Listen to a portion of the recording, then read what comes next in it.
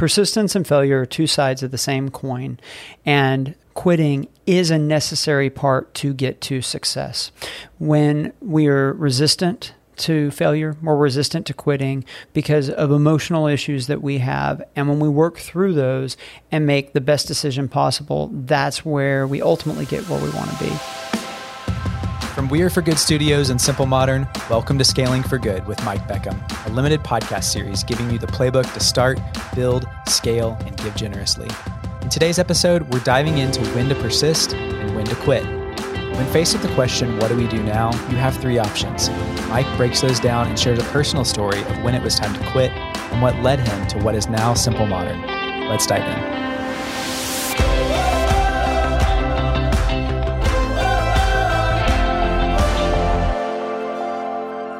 Hey everyone, welcome back. This episode we're talking about pivoting, persistence, and quitting. In 2013, I was working with my brother. We had started a company in 2009 that had been way more successful than we ever could have dreamed or hoped. But along the way, we had developed a dream for another company. We wanted to build what we called an entertainment shopping company. Basically, the idea was an e-commerce store that you went on and you picked the things that you wanted. And then at the end, right before you paid, you got to play a game and get a discount on your order, and then you would pay for your order. So not a crazy idea. We were really excited about it. We thought that it had some potential, and we started to build it in probably late 2011. By the time we got to 2013, we'd invested who knows how many millions of dollars into this idea, and we had probably made just about every mistake in the book along the way as we built it, but we were excited.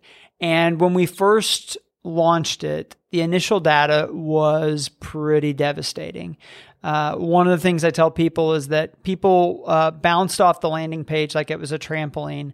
They just did not understand what was going on.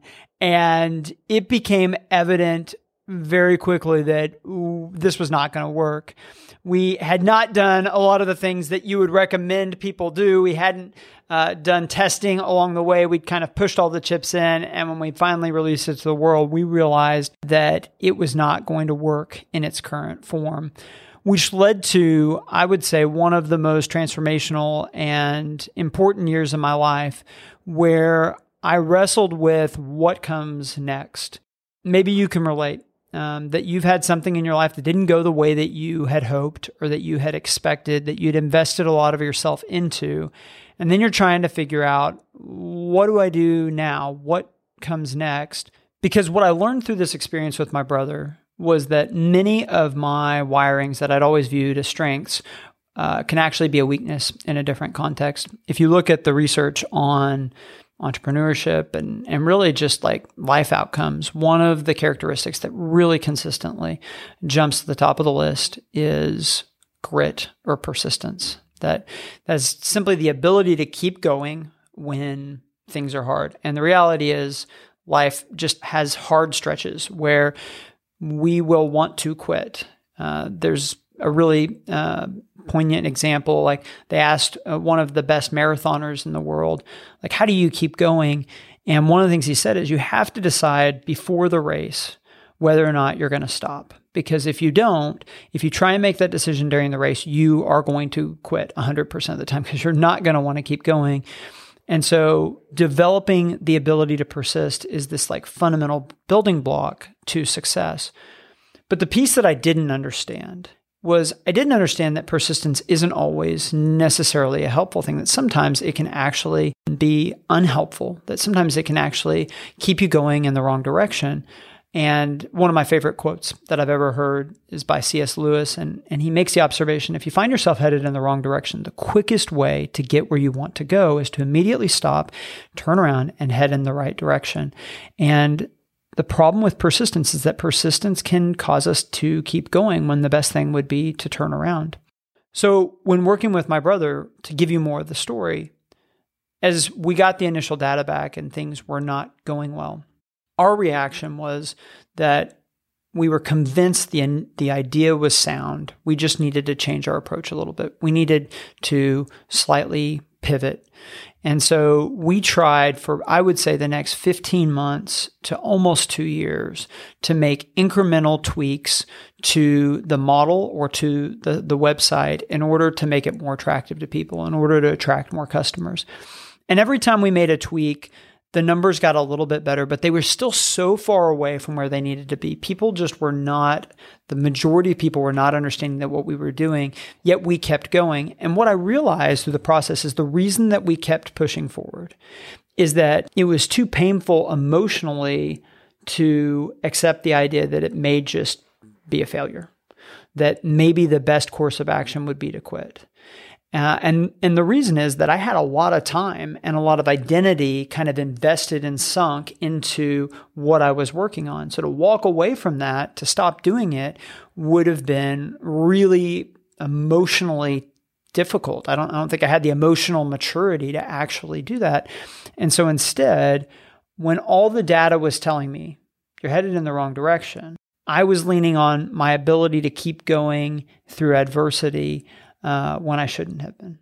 And if you're listening to this, you're probably the type of person that's really interested in developing yourself, and you likely are a persistent person. And so I think one of the messages is know that that can be your biggest strength, or it can be a weakness in the right context. And wisdom is learning when your persistence is going to take you the wrong direction.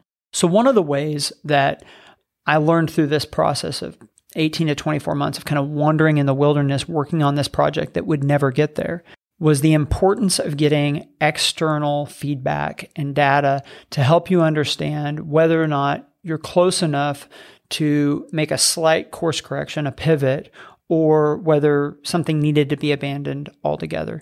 But the reality is all of us do this. There's areas in all of our lives where we are continuing to push ahead when the evidence and the feedback is all saying like, hey, try a different approach. Or maybe you shouldn't even be trying this at all. And the point of today's episode is having the wisdom and the discernment to make that choice. We live in a culture that celebrates starting things. It doesn't really celebrate quitting things. But the reality is, to go all the way with anything, to be really successful and really persistent in the right things requires us to be able to quit the things, the wrong things, quickly. Seth Godin has a great quote: winners quit, they quit often, and they quit without guilt. There's another great quote from that book called The Dip, where he talks about how the key to quitting is that you tell yourself, I will quit quickly on most things, but the things that I don't quit quickly will be the things that I promise myself I will see till the end. Being great at persistence actually requires being great at quitting, because to continue to keep going on the things that really matter, we have to say no, and we have to stop the other things that would take our time and our attention, that would take us away from the things that really matter. Steve Jobs once famously said, focus is about saying no. And so when we see things in our life that are taking us the wrong direction, are taking our attention, that are taking our capacity, we have to have the ability to say no to those things, to stop those things, because that's what makes it possible to pursue the things that really matter. So when do you quit? You quit when there's no clear path and there's no clear data that you're headed in the right direction. You need to have truth tellers in your life. You need to have people that you trust that are willing to tell you their honest assessment of things. One of the ways that you can determine when it's time to quit is if people are not willing to trade money for whatever it is you're trying to create. And the reason for that is because it's the most impartial way that people can give you feedback about a product or a thing that you're building. For example, if you ask your friends or your family what they think about your business idea or your nonprofit or whatever else, they may be incentivized to tell you what they think you want to hear. But the moment that you ask people to put money behind supporting whatever it is that you're working on, you get a clearer insight of what they really think. And so when people perceive that you're creating something that has value, they naturally are going to want to buy more of your product or to donate to it or to support it in some way. And if you're not seeing evidence of that, that's probably a red flag. That's a sign that it might be time to quit. The way to turbocharge your persistence is ironically to get better at quitting. If you want to be better at persisting, you have to first get better at quitting. And becoming good at quitting means being honest with yourself, having the ability to look at feedback, external data, and really dispassionately saying, hey, is this the right way for me to be investing my time? Am I headed the right direction?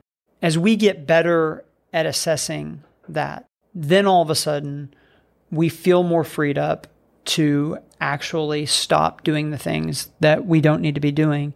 So some things that have caused me to quit things in my life over like the last 5 years. One is if it doesn't align with my core values, then I stop. It's easy to think, well, I can change it. I can make this organization better. But at this point in my life, I've realized that instead of doing that, I would rather focus my time in things that do line up with my values. Relationships are another area. There are so many people in the world. I can't have close relationships with everybody. We are all making choices about the relationships that we're going to invest our time in, and quite frankly, which are the relationships we're going to quit investing time in. And I think that it's easy to fall into a pattern of like continuing to invest time in relationships just because we did at previous stages of our life. But we should be constantly evaluating, are these the right people for me to be investing my time in? Do I like the person I'm becoming and growing into? Obviously, in business, probably the best example I can give is that after years of working on this project with my brother, we finally put this thing in the ground proverbially in 2015. And one of the reasons why that was such a big moment for me is that was the moment where I started to become open to creating my next company and to go in a different direction. And that's what turned into Simple Modern. But I wasn't really emotionally, financially ready to try something new until I had made the decision to let go of this dream that I had invested a lot of myself into. And I think that that's really the point of the episode, is that part of being good at quitting, part of being good at persisting is really about managing ourselves and our emotions, and realizing that so often we find ourselves working on projects or doing things simply because that's what we did yesterday, and not because it's the best choice for today. And that every day we get this opportunity to reset and to look at all the things going on in our life and to choose whether or not those are the things that we want to be investing our time in, that those are the best opportunities for us today, and what we should keep going on and what we should prune. So sometimes we need to just keep going. It's hard, but we're on the right path. We've just got to push through it. Sometimes we need to stop altogether. Like we realize from the feedback, like, hey, this is not the right path at all. But often we're headed in a general right direction, but not exactly the vector we want to be going on. And this is when pivoting comes in. And so if you think about it, it's just a slight change in direction. And when I talk about Simple Modern as a business, one of the things that I try and communicate is that we are constantly pivoting.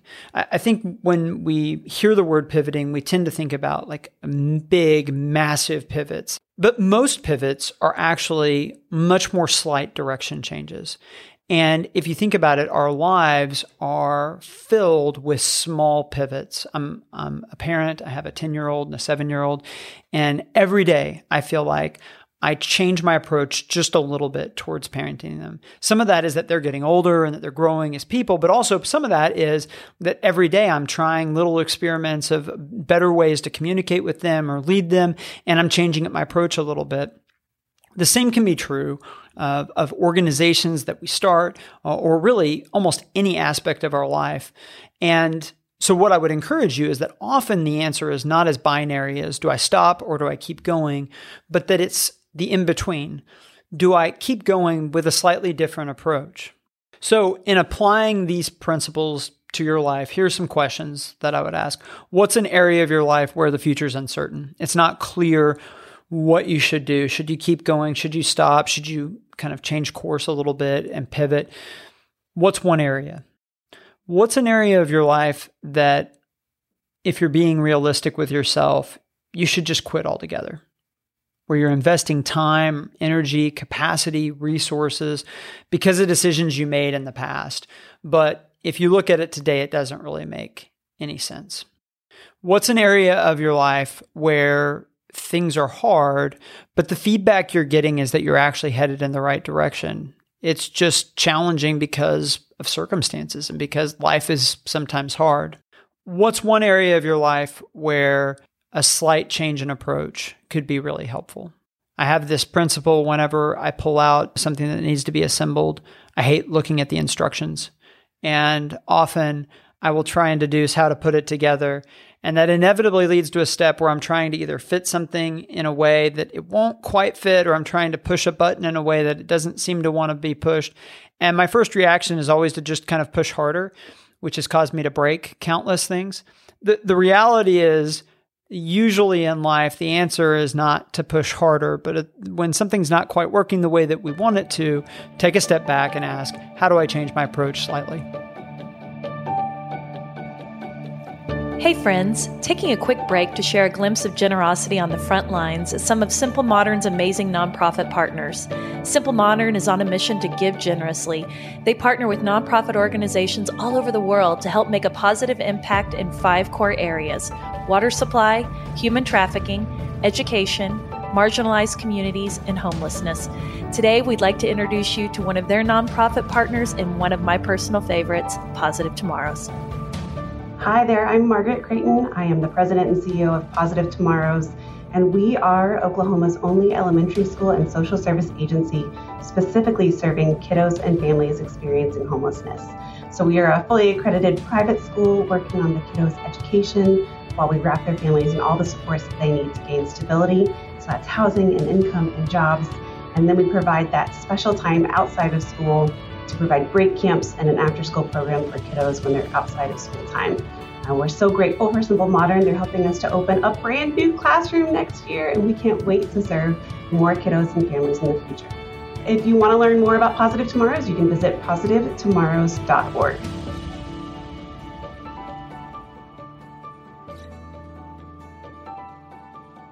Hey, it's John and Becky back for this half. And if you could just feel during the last segment, we were just on the sideline, just so ready to get into this conversation, Mike, because people don't talk enough about quitting. And I just love the way that you walked us into that, because it's almost like persistence. That side of it is this virtue that everybody, really admires. But this idea of quitting just has a stigma around it. Will you kind of take us through the journey of how can we redirect? How do we change our mindsets around that? Yeah, absolutely. Well, I think where that comes from is that quitting has a very negative stigma. It's viewed as like a bad thing, a failure thing. Persistence is viewed as really positive. That's a triumph. That's good. The stories that we tell, even, when we talk about startups, a lot of times we tell these stories, these heroic stories of, in the face of all this adversity, he ran up his credit cards and, and then, this amazing breakthrough. In fact, we don't tell the stories where people kept going and they rung up their credit cards and then they just went into bankruptcy. And there's probably a lot more of those stories, right? And so some of what I think distorts this for people is that we have this survivorship bias. If you're not familiar with the idea of survivorship bias, it's basically this idea that you hear the stories of the people that live to tell, and you don't hear the stories of everybody who didn't survive. And so sometimes, you survived because you had the best strategy, and sometimes you just survived because you were lucky. The reality is that quitting and persisting are two sides of the same coin. And at any given moment, one is more wise than the other. And that really the muscle here is figuring out which is more wise in this situation. And probably in your life right now, there are parts of your life where it is hard and pushing through is what you need. It's the digging deep and pushing through. I certainly wouldn't discount the need for grit. And if anybody heard this and thought, oh, when things get hard, that it's time to quit, then they would be missing kind of the point. But at the same time, there are probably other things in your life right now, in each of our lives, where it is time to part ways, that we have been pursuing something, we've been investing our time and our passion towards something, and it's just clear that it's no longer the right way to be investing times. A lot of times it's because there's some kind of deep emotional investment we have in that thing, right? It's our organization's been doing it for 20 years and we can't kill the dinner, it's the dinner, right? Or the startup's my dream. And if I make the decision to not pursue this anymore, then what does that say about me?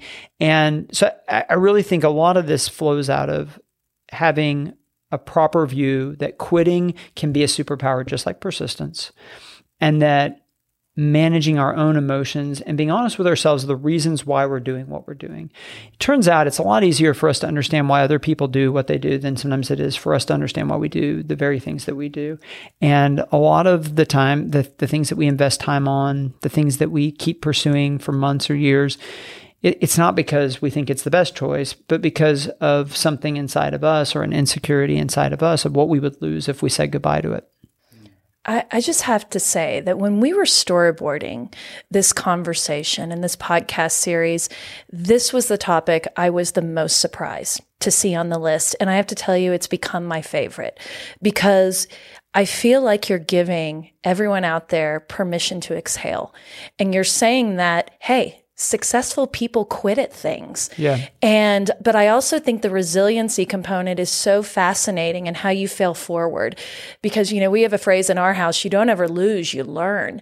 And what can you take from these experiences and move forward? Because I do think you're bringing up the dinner that we've always done. And I'm telling you, if you're a nonprofit professional out there, I know you have sacred cows in your organization. You have events because the board chair's wife started it, and that's her favorite fashion luncheon that she did. But there's not even maybe a financial reason that we're doing it, or possibly it doesn't align with the mission. And I feel like you're giving us permission to say it's okay. So when does someone know, okay, it's time to quit, or maybe we just need to pivot away from this thing that has been, this is the dirty word in nonprofit, it's the way that we've always been doing it. Mm-hmm. Mm-hmm.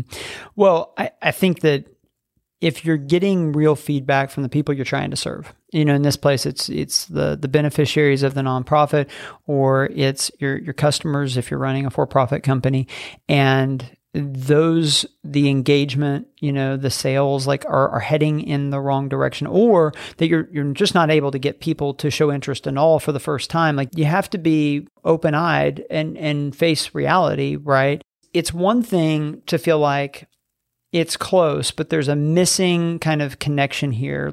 We're not quite hitting exactly what the market wants. And usually when you talk to customers, they will communicate that to you. When you talk to beneficiaries, oh man, this service would be great for my family, but if it's at 3:00 in the afternoon, I can't take advantage of it because I have to work, right? That's an example where it's hey, you don't have fit. And maybe it's not hey, kill the program. It's just the way that we conceived the program probably wasn't the best fit. Or when customers are saying, man, this is a great product. If it was $10 cheaper, I would really strongly consider it. And then there's other situations where it's you're just not getting any engagement at all, and you're kind of met more with indifference. I think some of it is that you have to be really willing to get feedback from the market. I think part of it is having a team of people that feel comfortable and empowered to really share what they're observing. When you have a culture that nobody says anything bad about the fashion show, you just don't, right?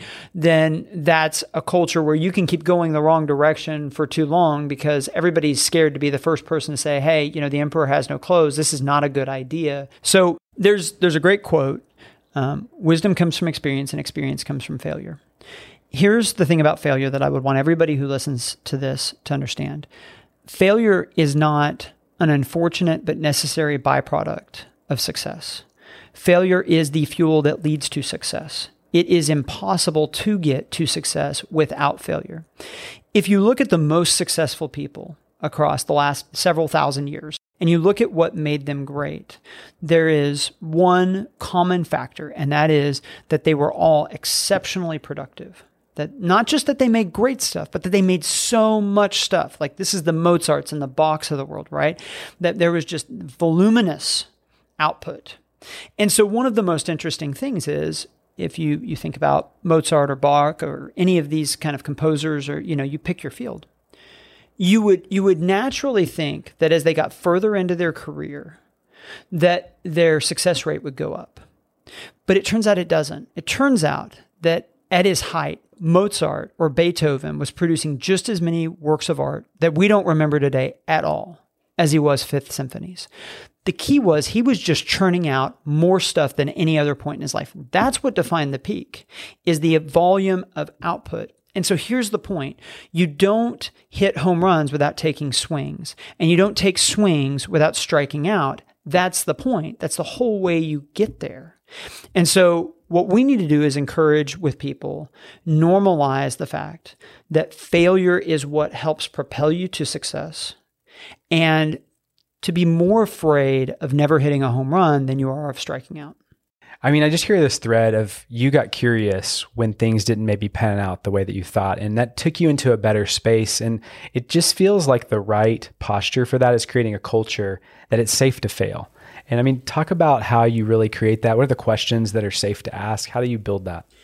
One of the most helpful things that we talk about is that mistakes or failures are tuition. Within an organization, how do you define what something that didn't go the way you want it to go is?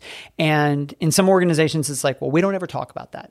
In the best organizations, I think instead, those are actually held up. It's like, hey, we tried this thing and it didn't go the way that we thought it was going to go, but it was this incredible learning opportunity and it made all of this other stuff possible in the future. The reality is, like, anything you try that doesn't go well is costly. It costs time, it costs money, and you're paying something for it. So at the very least, you should get some knowledge out of it, is the way that we view it. That's what quitting and failure can produce, is it can produce learning. And when we view it that way, this is why it's a necessary part of success. It's the toll that you have to pay to get to success, because there's no other way you get the learning that produces the success. But you have to have the mindset of, not only is there freedom to fail, not only do you not lose your job if things fail, but that the best thing you can possibly do is, when things don't go the way that we think they will, that number one, that's interesting, because it means we have a worldview that is wrong in some way and can get better. And that number two, you can take that and you can be even more effective. Even though that particular project didn't go the way that you wanted it to, our team can be better and can be more effective as a result of it. And we can get that positive outcome out of it. You do that, and then you create a situation where people are willing to try things that they don't know will succeed. Ironically, good quitting, the type of quitting where you're quitting because it's the right decision to make, requires not being afraid of failure. The more afraid of failure you are, the more at risk you are of actually doing the bad type of quitting, the type of quitting that's about self-preservation or about the perception of other people. That's what we're trying to kind of create in our culture, and is good for any culture, whether you're trying to build a family or run a business or a nonprofit. So one of the biggest questions is, what do you recognize and how do you talk about yourself? One is, it's very difficult to create a culture where quitting and failure is viewed as anything other than a negative thing if the leader is unwilling to show weakness. If the leader is not sharing examples of failure and quitting in their life and how that produced growth and how that helped them, then it is very difficult for anyone else in the organization to really believe that thought process. And I'll build on that with another idea, which is, what do you clap for in an organization matters a lot. And what we tend to get clapped for, if you think about the course of your life, most of the affirmation and positive reinforcement that you get is from people taking things that you are obviously good at and saying, hey, you're really great at this thing. And it's not that that's unhelpful, but it's just that we've already kind of heard that, and it's not a result of deliberate effort. Usually it's a result of gifting. And so I think when we affirm people's obvious natural gifting, it's not nearly as powerful as the alternative. So if you think about the times that people have spoken in your life and it's been the most transformational, my guess is that it's when somebody has talked about an aspect of you that you have had to fight and claw to grow in, where there wasn't the natural gifting, where it wasn't easy, and someone else saw that and affirmed that and it meant a ton to you.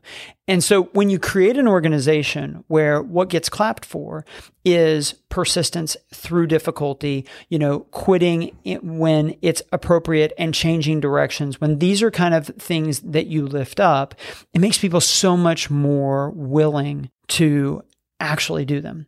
And that's what we should be trying to create in just the cultures around us, where we clap loudest when we see people doing what's hard.